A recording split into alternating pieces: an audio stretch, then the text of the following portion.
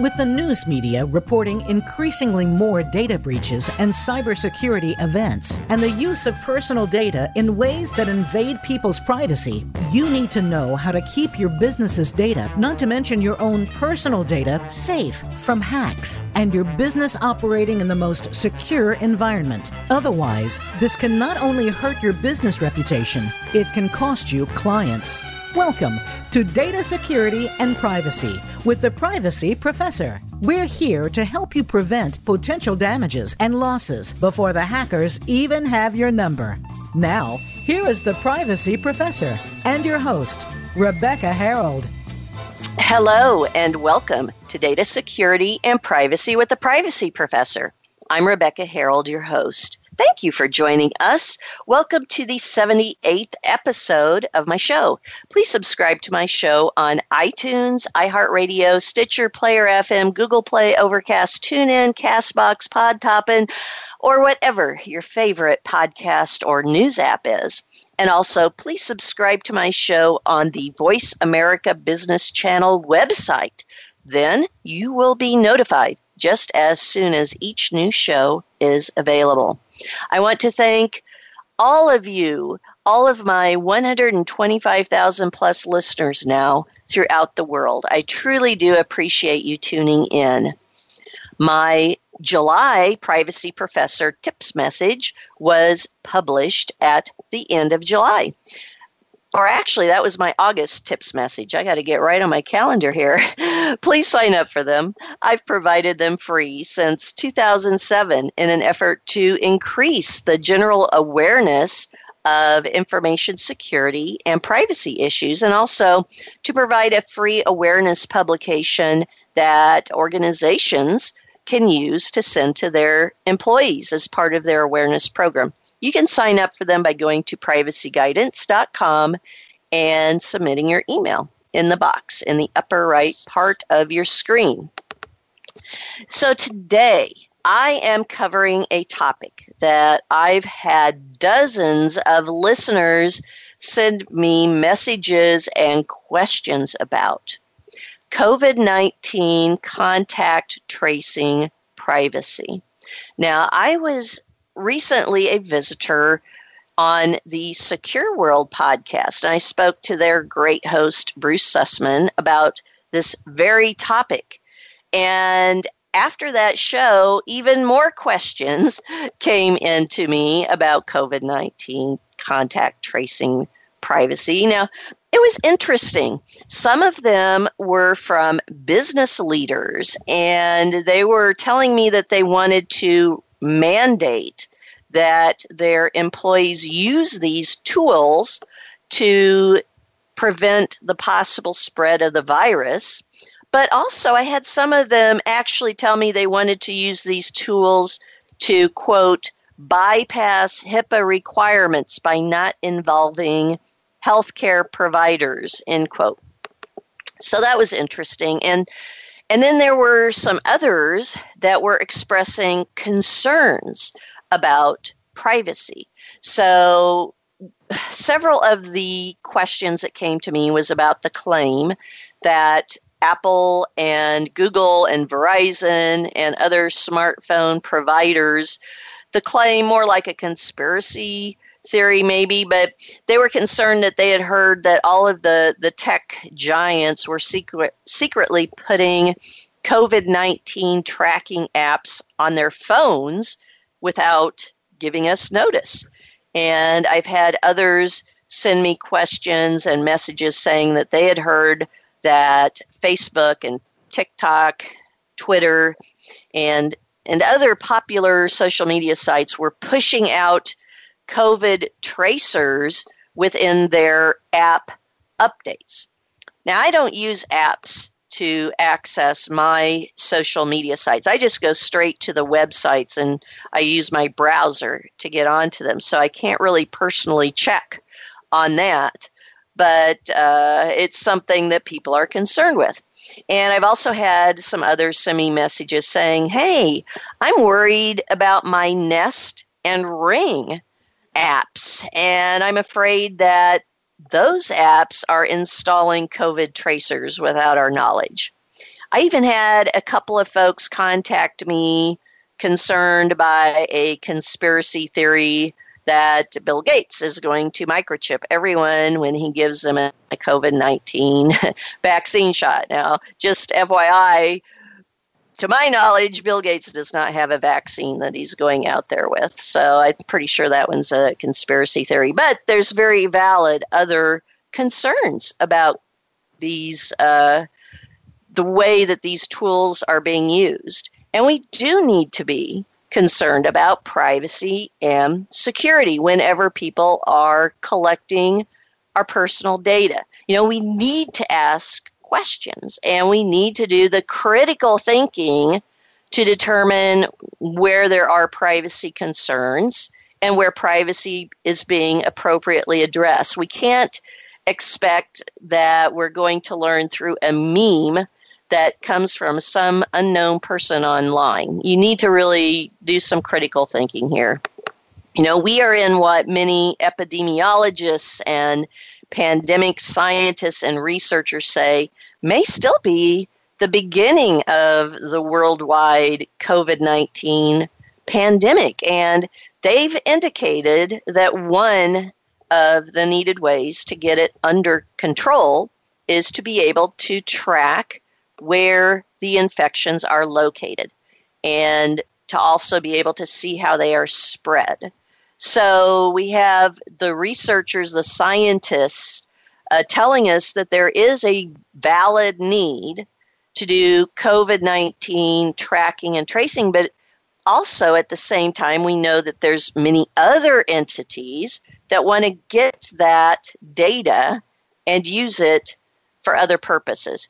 So we really need to make sure that the privacy of the public is strongly protected while doing the COVID-19 tracking and tracing activities for the very valid purpose of trying to get the pandemic under control. So how can this be accomplished? Well, I have the perfect person to speak with about this today. Today, I'm speaking with someone who has been a guest on my show a few times before, and I must say that those shows are some of my most listened to shows of all the shows that I've done to date. My guest today is Dr. Katina Michael.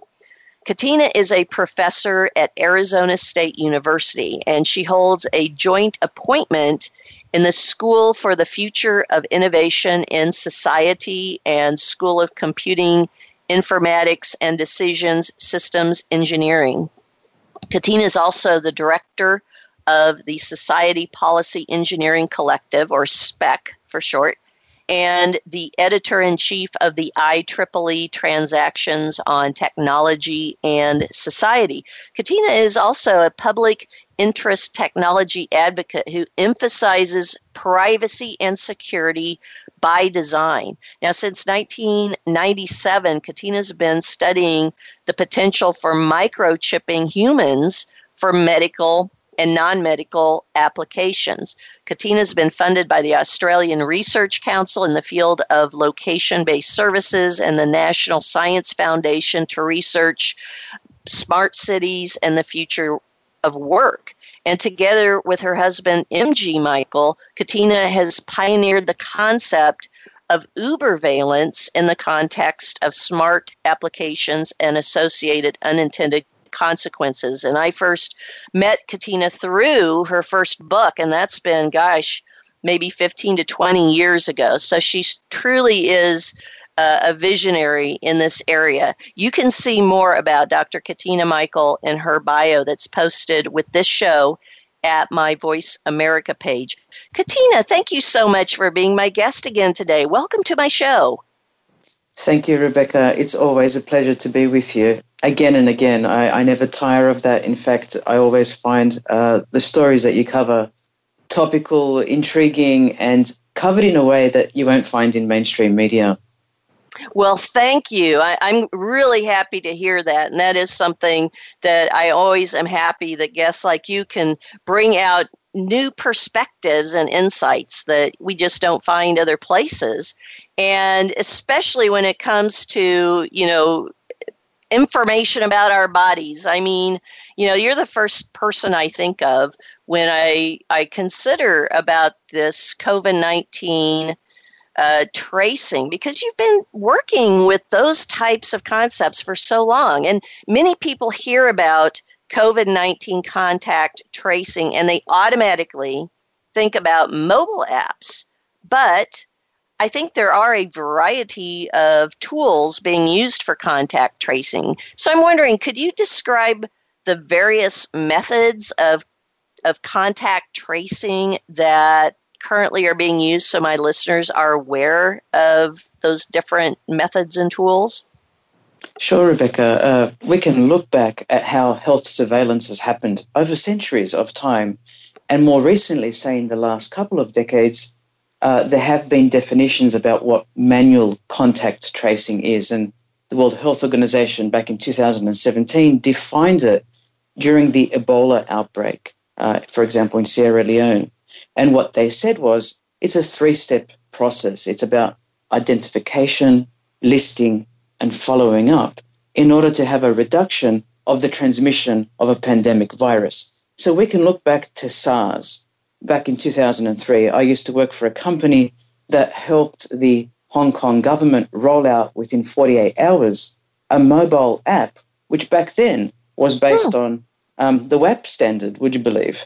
Mm-hmm. And it was very basic. You would SMS using your handset, your 1.5 to 2G phone. You'd SMS a particular number, and then you would be alerted as you were approaching a building that had a SARS-infected case. So that was called a mobile alert application. And you still have these all around the place. So basically, it knows your cell ID, it knows where you are, generally in the suburb or in the city, and it says to you, you're approaching a building that has had a SARS infection. But after SARS, we had the avian flu, we had the swine flu, we've had MERS, we've had all of these small pandemic outbreaks, and many people were predicting that it wouldn't be too long before something like COVID-2 came out, COVID-19. And so we've had these manual contact tracing efforts in the past. We have had World Health Authorities and state health authorities follow a process of manual contact tracing. And if I was to say to you, what's our most up-to-date form of manual contact tracing, it sort of is like having, if you go into a building, for example, you go to your workplace, it's like a register of who's visited that day, and people record their name either by signing a piece of paper, their time in and their time out, and which rooms they frequented. They used to have this in hospitals in Singapore called Contact Trace, where they introduced an RFID card, which would basically say for 30 days that visitor has visited a loved one in the hospital, and here's their history of the visits. But basically, as soon as someone was found to have COVID or that particular pandemic virus, then people in their immediate family would be notified, and then beyond that, extensions of places where people had frequented. And now what we're saying is, well, there's a chance for us to go automated. What if we didn't have to sign in? What if we didn't have to hold a contact RFID card? What if we just used our phones? And so is the phone right now, it sounds like you're saying, is maybe the most widely used tool that's currently being used, or? Rebecca, I would say we're still actually using paper and pen. Most of the places I'm visiting, public libraries in Australia, the workplaces, for example, may not have a written register, but they may have, if there's multiple door access, physical entry, they'll have a digital Google Doc or some kind of open document that people can sign in and sign out of. Of course, our entry cards are being used to know when we're entering or exiting a building, but they're also going to this second level, perhaps more trusted, authentic signature or adding on a record or row. So I would say the most functional way that we're approaching these kinds of tracing applications is actually still physical and is still manual, but we're toying with the idea of going towards an automated platform that does either location or proximity tracking or tracing. Well, so based on that, and that's fascinating to me, Katina, thank you for that history, because I didn't even realize that type of activity was going on as far back as 2003. That's really amazing. Which tool have you seen that you have observed is probably the most secure or privacy-friendly type of tool currently being used? That's a great question. Reading the media, you'll hear different reports about different countries and their ability to launch a virus tracing app. So the first thing is that the most privacy-enhancing approaches don't actually take your absolute location on the Earth's surface. They do not track your location or identity. They don't determine your location, not precisely anyway. What we are looking at is more proximity tracing apps that say your relative position to somebody else is, and perhaps enabled by Bluetooth. If you were to say to me which country would I vouch for the most in terms of the most privacy-enhancing tracing app, it would have to be Germany. Germany did not go and rush out to deploy like most other nation states. They really took their time. They really looked at the GDPR. They really looked at how could they provide short-term identification numbers for relative positioning between two handsets. So how do we know that some people have come into proximity physically together? We look at where the handset is relative to the other. So if I'm 1 or 2 meters away from you, then perhaps that is within the contact tracing sort of cycle. And if I'm with you for a duration of between 5 and 15 minutes, then I would log you as being in proximity. But they've done that by adhering to encryption, privacy standards like short-term identification numbers that are swapped between the user's handsets. And they've done this in a way that says it'll automatically delete after 2 weeks. Now, what's happening in many nation states is that deletion is not occurring. The other thing is we don't have access to open source code so that we know what is actually going on between the keys being passed between the handsets.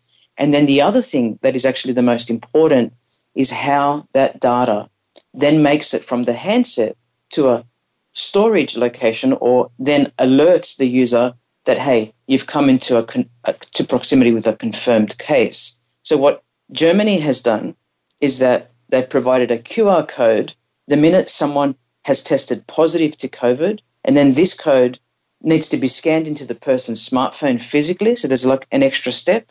And only when this has been done can an alert be transmitted to other phones that have been in the vicinity. And so most of the ones that are unfortunately not adhering to privacy standards don't even go through that QR code process once there is a confirmed case. They're just sending out the alerts via a central store to the health department and then to the users. You know, that's really fascinating, and especially the fact that they deployed that, they got it deployed. I mean, here in the United States, and I'm based in Iowa, I'm hearing on the news all the time the claims about spending time to put privacy into the contact tracing apps would take too long, or it's just not worth it because it's more important to do the tracing right away. But you're telling me that that Germany did this, and how soon did they get theirs deployed? I mean, did they think about this and have such an app ready to go because they were prepared when the pandemic came, or were they just able to get it, engineered and implemented in a short period of time?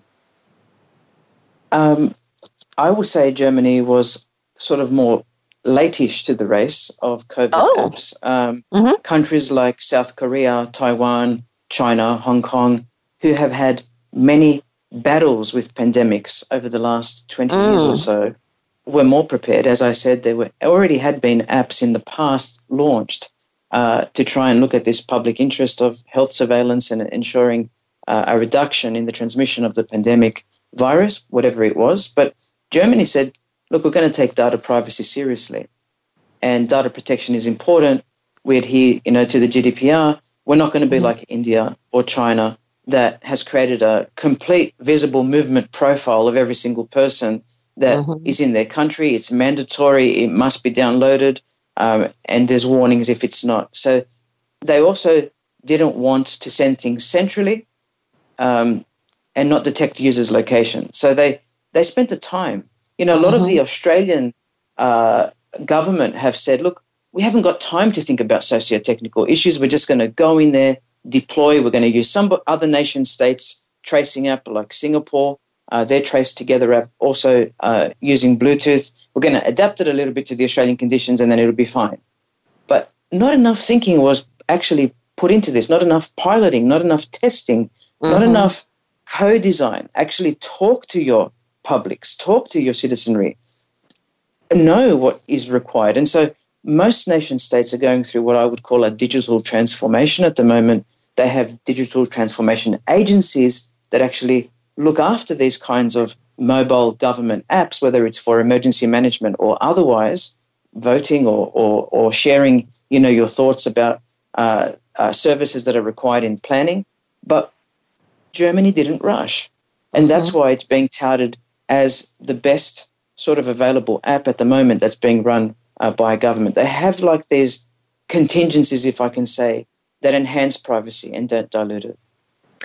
What I really love what you said about their app, too, is something that drives me nuts here in the U.S. and especially in Iowa. In Iowa, and I love Iowa, don't get me wrong, but they came out very soon after the pandemic was upon us with a Test Iowa site where, you could see if you probably had COVID symptoms. But what bugged me was they were asking for very specific things like your exact birth date and your exact, where you actually lived and other very unnecessary types of personal information that didn't really seem like it was necessary to, track the COVID problem. So I love the fact that you said that they didn't, in Germany, that they considered that and didn't go to that type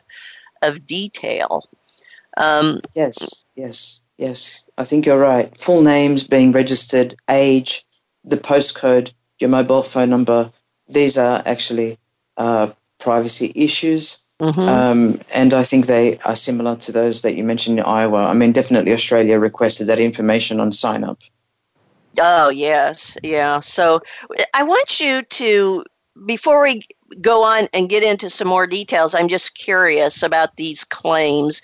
And I don't know if you've heard them as well, but I kind of mentioned them in the opening about how there's all these claims that these tracing tools are being loaded into our Android and Apple phones without our knowing about it, and that it's being used for a wide range of other purposes. Now, personally, I have an Android phone, but I have very, very few apps on my phone. So when I look at my apps, I don't see anything like that. But have you heard these claims, and is there any truth to these types of claims that you are aware of?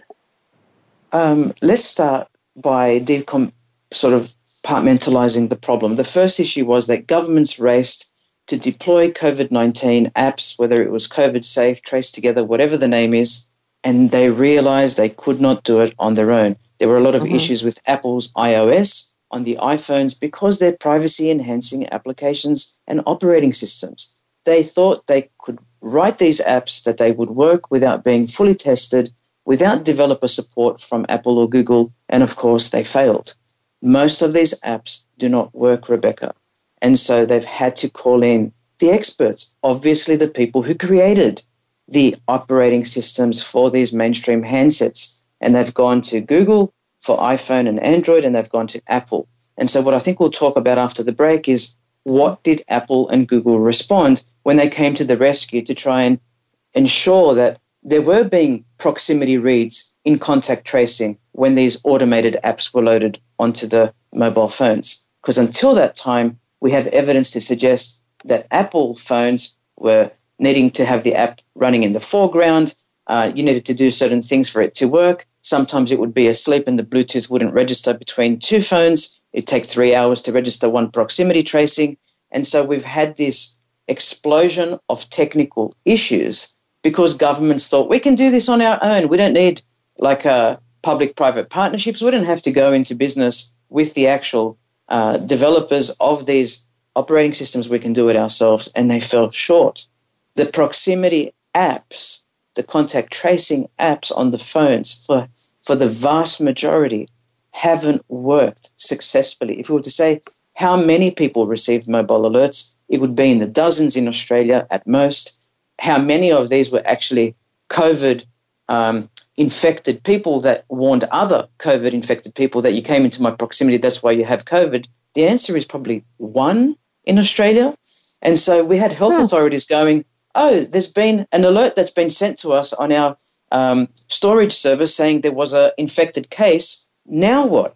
So governments had not even communicated from the digital transformation agencies that built the apps to the actual health departments. This is what you're expecting to receive. And this is what you're going to do about it once you receive this automated alert. So there's been this value chain that's been disrupted and not a good process in communication as far as I'm concerned. Oh my gosh. Well, there's so much more to talk about that. So definitely we do have time right now for a quick break. And you know, what you mentioned is something that I know that you know is my pet peeve, not testing applications enough and not thinking through the engineering well enough. But we'll get into some more of those issues after we come back from our break. So I'm speaking today with Ubervalence and privacy expert Dr. Katina Michael about COVID-19 tracing tools and related privacy risks and consideration. I'm your host, Rebecca Harold, the privacy professor. You can contact me with questions and comments about this show, what we're talking about right now, as well as other types of show topic suggestions using my email, rebeccaharold@rebeccaharold.com, and also, of course, through my privacyguidance.com website. Please stay with us. We'll be right back after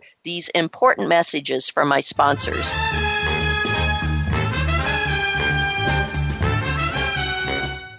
Become our friend on Facebook. Post your thoughts about our shows and network on our timeline. Visit facebook.com/Voice America.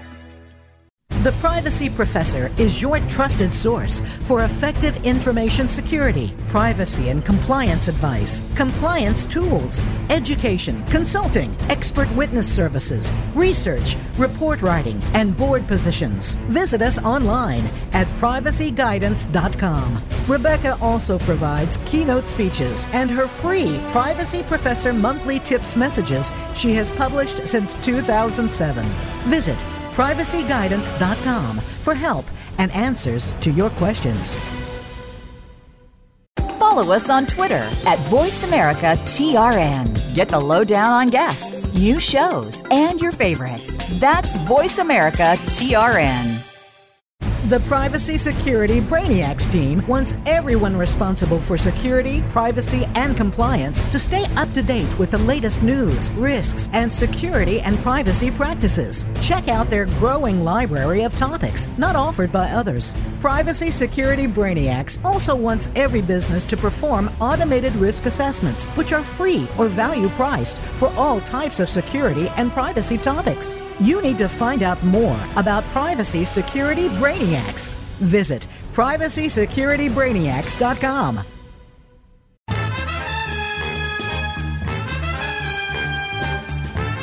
You are listening to Data Security and Privacy with the Privacy Professor. If you have a question or comment about the program, feel free to send an email to Rebecca Harold at RebeccaHarold.com. That's Rebecca Harold at RebeccaHarold.com. Now, back to Data Security and Privacy with the Privacy Professor. Welcome back to Data Security and Privacy with the Privacy Professor on the Voice America's Business Channel. I'm your host, Rebecca Harold. I'm speaking today with Ubervalence and privacy expert Dr. Katina Michael about COVID-19 tracking tools and tracing tools and the related privacy risks and considerations. So before the break, Katina and I were talking about the Android and the Google or Apple, the iOS operating systems, and what Apple and Google are actually doing. So, Katina, what are some of the responses that Google and Apple have had to either their activities or these claims that are coming out? It's really interesting because we keep identifying just Apple and Google, although we know there are so many more handset providers on the market. Of course, those based in out of China, even our Microsoft kinds of phones. But let's just say Apple and Google have the majority market share. And so governments realized, lo and behold, they couldn't get the apps working, the contact tracing apps, the way they wanted. They called for help. Apple and Google came to the rescue and they said, it's okay. We've built the technology in our operating systems. We can tell you why this, sometimes the handsets are asleep, or why you're draining so much of the battery based on this proximity, why it shouldn't have to run in the foreground and so forth. And what they did is on the 11th of April this year, they launched sort of a notification that said, well, look, we're going to help you governments by responding in two ways. So in May of this year, the companies released application programming interfaces, APIs, that enabled interoperability between the Android and Apple devices, right, the iPhones, using apps from public health authorities. And the official apps were available for users to download via their respective app stores, and then they adhered to the local market. So Australia's COVID Safe had an update. This is after Australia had already released their COVID Safe app, their contact tracing app. Now they had Google and Apple intervene, sort of fix the errors, and there was another release. Well, lo and behold, most citizenry didn't go back to the app stores to download the latest version. Okay, that's one of the problems. And even if they did, we're assuming that people that downloaded actually knew about installation. That's something that, is a socio-technical issue. But the second thing that Apple and Google has done is they've worked to enable a broader Bluetooth-based contact tracing platform by building the functionality into the underlying platforms, into their operating systems. And they're saying this is now not a bolt-on. We have provided the level of detail required in our operating systems. We've made changes so that the broader ecosystem of apps in government health solutions actually is now working. We've provided privacy and transparency and consent through this process. Rather than it being centralized, we are going on about decentralized contact tracing solutions, and they're more privacy enhancing. But they are also allowing things by not just proximity tracing, but giving location tracking options as well. And I want to reiterate this important point. They are not performing mandatory location tracking on their platform, on the iOS or the Android platform. What they're saying is, if a government wants to work with us and they are adhering to location tracking and contact tracing, then we will have that function enabled already. And that's where most privacy advocates have said, what are you talking about? Why are you doing this? Isn't what you're talking about, providing consent, transparency, privacy, simply going to be about contact tracing? Contact tracing is only when handsets come into proximity. It's the relative position. But they're also advocating, this is Apple and Google, well, what if the governments we are working with to help them with their apps, with our handsets and our operating systems don't want just contact tracing, they also want invasive location tracking, and that's at a state level. So if a state in America says, no, we just don't want contact tracing, we also want location tracking, Apple and Google have basically said, they've pronounced clearly, we've got the option ready if that state government or that nation state wants that. Wow. So when folks update their operating system on their phones, then you're saying that if they get the latest one, probably one of the updates will be the capability. It's not actually doing these things automatically, but the capability is there. And so the contact tracing apps can then use that capability that now exists in order to get access to the location if that's the way that app has been engineered. Am I saying that correctly? Perfectly. So you need the most up-to-date operating system, and you need the most up-to-date COVID safe tracing and or tracking app. And if that is a tracking app that state government has instituted, yes, of course, it'll use the underlying platform to toggle your location via various means. It could be via the sensor in your handset. That's a GPS handset solution going on the global positioning system chipset. It could use a mobile approach like signal strength in the network to determine where you are. It could use something called Cell ID. Just give me a bit of a blurry understanding of where that person is. I don't know. I don't need to know where exactly they live or where exactly they are, movement by movement, car by car or pace by pace. Just give me that sort of fuzzy Cell ID. So depending on that level of network level visibility, then it depends how that government has requested the institution of that contact and location tracing.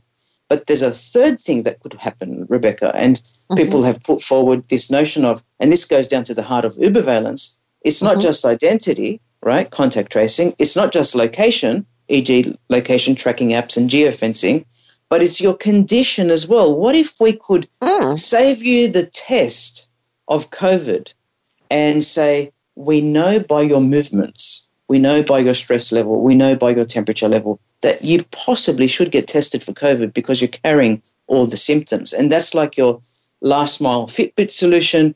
And Fitbit went into business there with Stanford for a little while, trying to look at innovations that could help us preempt whether someone may have symptoms of COVID or not. But as we know, COVID doesn't always present symptomatically. There is a lot of asymptomatic cases where people are continuously healthy, not realizing they're infectious. Yes. Well, not only that, I mean, it's a brand new virus, so people don't know. I mean, just the scientists don't know all the full set of symptoms, right? But then as you're describing that, I'm thinking, okay, so it's artificial intelligence or AI. It's basically employing AI to determine this.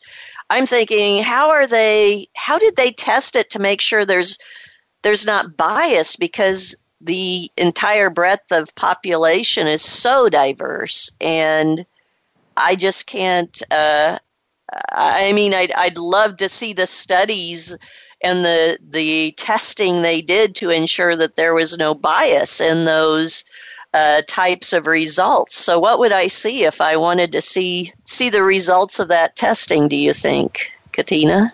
So right now, this is all, the study that I mentioned at the end between Fitbit and Stanford was pretty much people donating their Fitbit data and trying to go using an AI sort of package that would say, okay, and then we've got a validated test in the real world to say, yes, it's, we can see via the symptoms, we can see via the movements, we can see via, the 14 different sensors on the Fitbit that, yes, actually that validated infection that happened in the real world actually could have been simulated. We could have followed it. We could have seen that. But I agree with you. Although AI is packaged in our arsenal of potential responses to pandemic outbreaks, particularly if things went more viral than they were already, if that makes sense. I mean, quietly, what's happening in the world today is out of control, if I can say, given the pandemic, but it could have been more out of control with higher levels of transmission and higher levels of death. We're just fortunate that this pandemic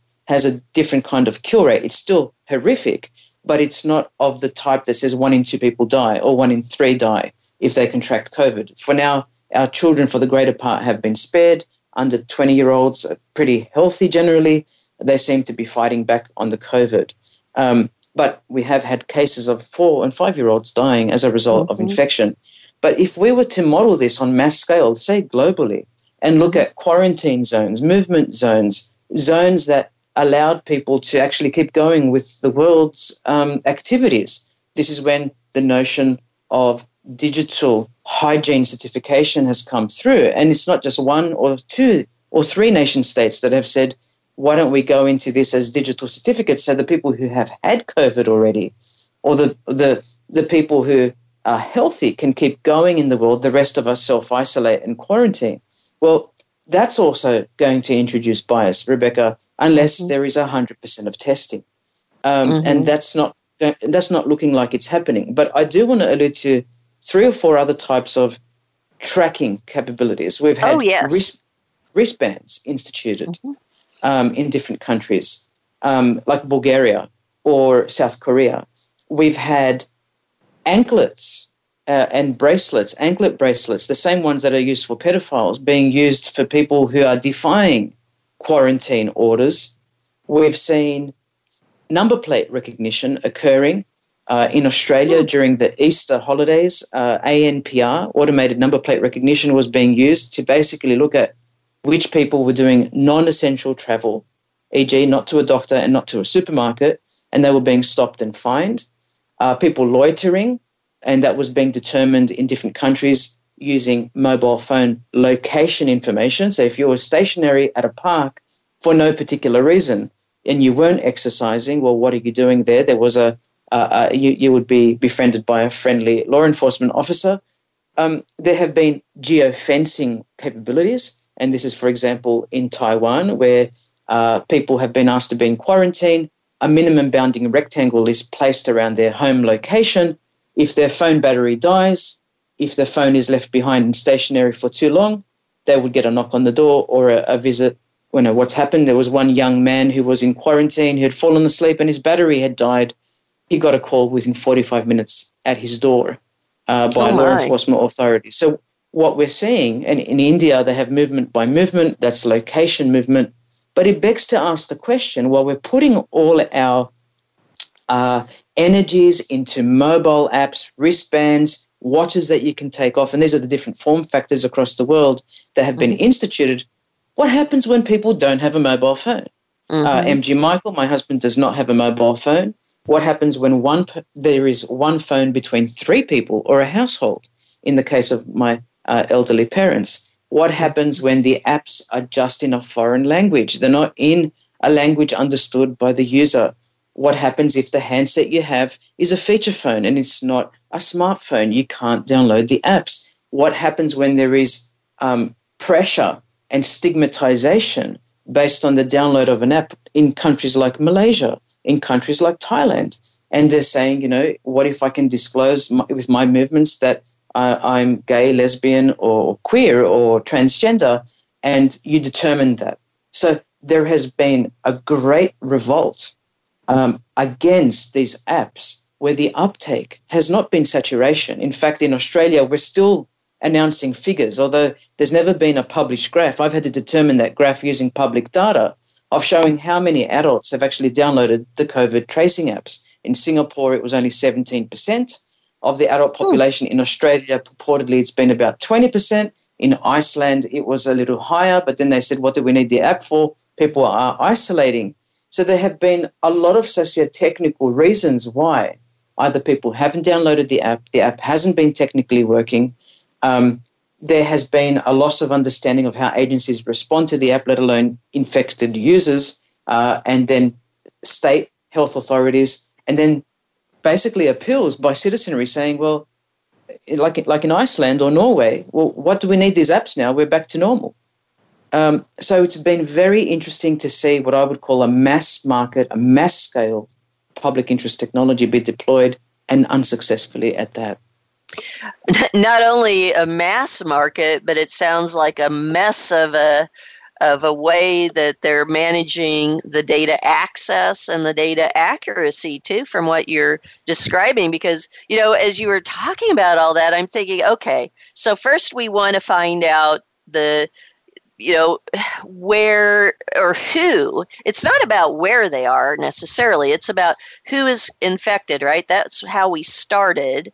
Who's infected? Let's find out that. And then we can find out who they communicated with, and it went from who is infected to where are they located, and then it went to, well, let's determine what they're doing, and then it expanded out to, well, now let's give this information to other types of entities beyond the doctors and physicians who are going to then proactively act upon this data who aren't acting on behalf of their health, but on behalf of other things. So it just seems like it's really been a Pandora's box that has been opened up, and it's kind of gotten out of control. So, I mean, what do you see as what needs to be done to get this under control? Should we look at going to what Germany has done with theirs? Or, I mean, what is a way to start making the tracing more accurate and more privacy friendly? So I think you're right. We're undergoing what most people would say a slippery slope, function creep, scope creep, the whole lot. Even pointing to Germany as best practice, I still think there are some cons. It's not all beneficial. People have identified some flaws.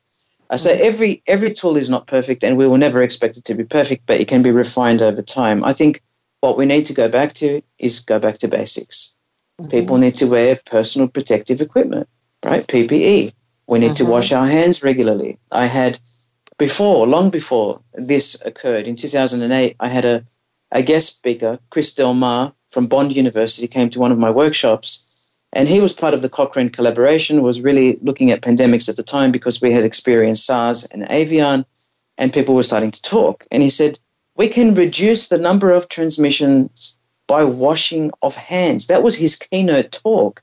And I hope my audience wasn't upset or sad at what they were listening to, because this is one of the world's most leading experts telling us we could reduce transmission of common colds, of viruses, of anything by 30%.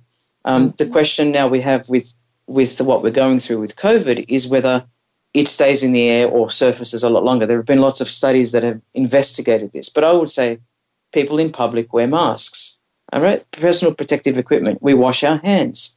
We use sanitizer. We are staying at home when our kids are sick. They don't go to school. We ourselves, if we're unwell, we self-isolate. We don't spread it to the rest of the house. And this could be for a common cold. But what I want to see is a return to that, because what we do have and what has worked in the past is manual contact tracing.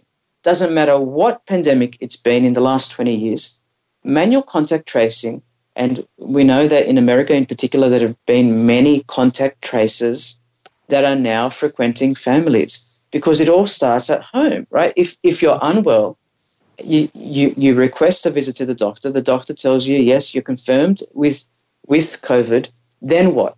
Then the manual tracers are deployed to basically say, well, who have you come into contact with? And they go out on foot basically and via reaching out via telephone to basically figure out where that spread has happened. But if we're all isolating and doing the right thing, semi-quarantining, if I can say that, and only going out when we should that reduction will happen. And we've seen that in New Zealand. We've seen that in Taiwan. We've seen that in Australia. In Victoria at the moment, as of today, if people are seen without masks, if they're out and about, they'll get fined. And it's not about freedom at this point. It's about health.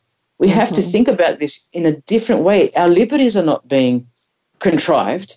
We're basically helping one another get through this pandemic so we can all get back to doing what we want to do. So I would stress sticking to age-old practices. Do we continue to toy with the new automated systems? Why not? It's not a bad thing that we're trying to automate the contact tracing. For the time being, it's just not working.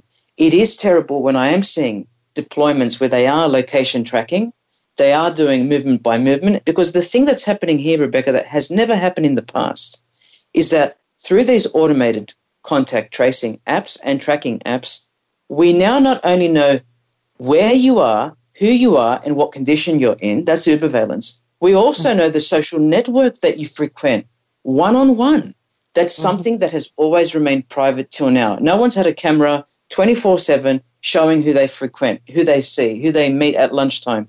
That has been a virtual social network that we've used via Facebook perhaps, or other things like Instagram or TikTok. That's a virtual social network. But in fact, for the first time ever in history, we now have an automated social network process. It's not just proximity, if it's those algorithms, it's also location. Because what we're seeing is that for example, one young man who went to 4 nightclubs in South Korea on one night infected all these people. He didn't know he had COVID.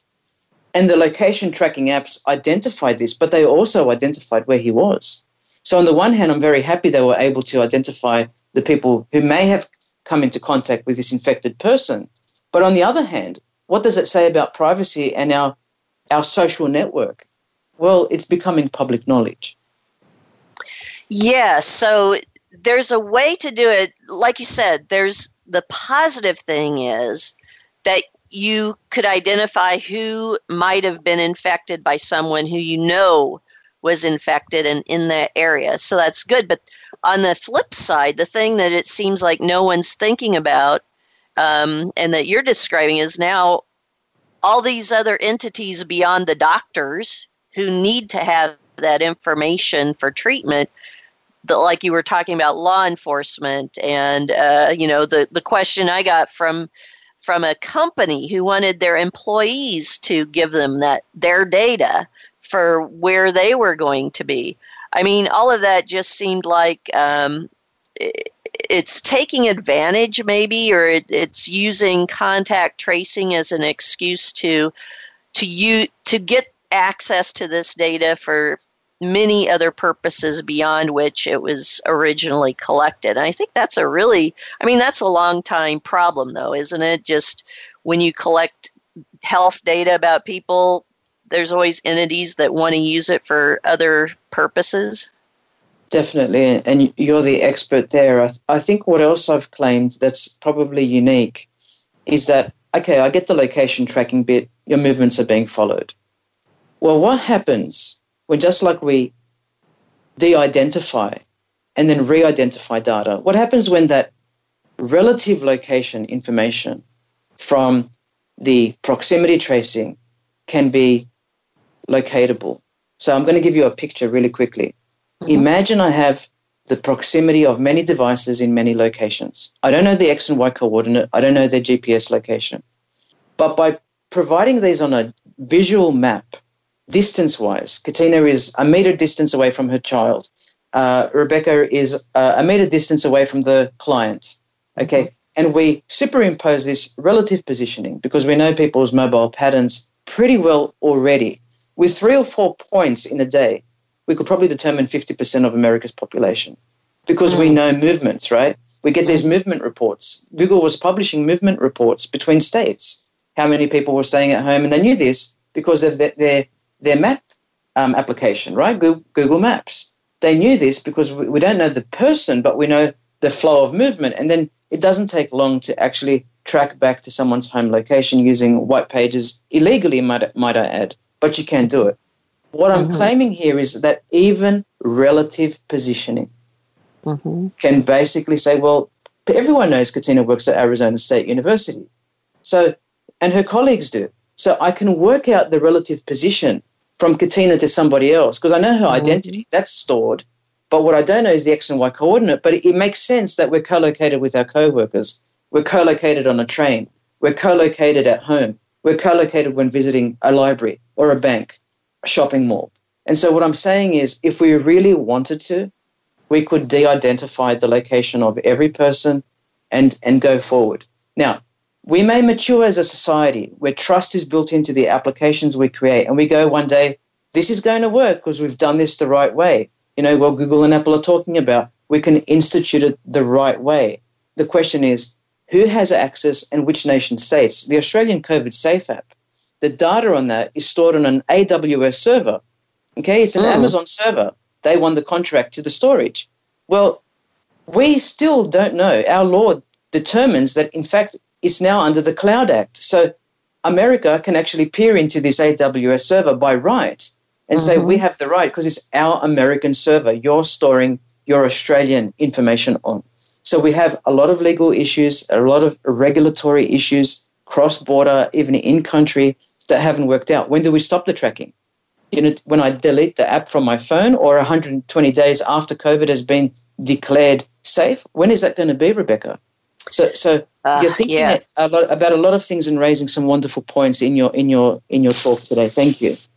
Well, thank you. And, we're almost to the end here. Maybe what would be, if you could explain maybe in 30 seconds to 60 seconds, what's the primary point you want to leave our listeners with today about COVID-19, contact tracing, and privacy?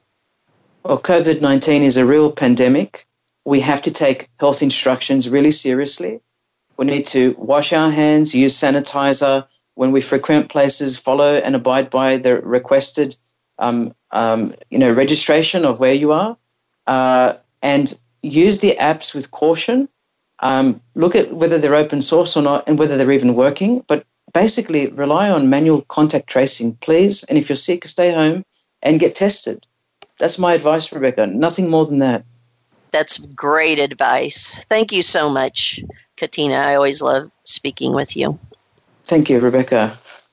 So today I've been speaking with uberveillance and privacy expert Dr. Katina Michael about COVID-19 tracking and tracing tools and the related privacy risks and considerations. Please send feedback about this show. Would you like to hear more about this topic? Please let me know. I do want to hear what you think about it. You can contact me using Rebecca Harold at RebeccaHarold.com. And if you cannot make our scheduled debut show the first Saturday of each month, of course, you will be able to listen to the recordings at any time you want. You can find recordings of all my past shows on all those apps that you love to use to listen to your podcast. Or you can also go to the voiceamerica.com business channel website. Also, feel free to get in touch with me if you have any need for help with information security, privacy, or other types of activities. And of course, you can visit my YouTube channel, The Privacy Professor. Until our next show, ask those you do business with, who you go to get health care from, who you work for. Are they doing all they can to secure the information you've entrusted to them? Be privacy aware in the month ahead. Bye for now. Thank you for tuning in this week. Data security and privacy with the Privacy Professor can be heard live the first Saturday of each month at 11 a.m. Eastern Time, 8 a.m. Pacific Time on the Voice America Business Channel. Until next time, stay safe.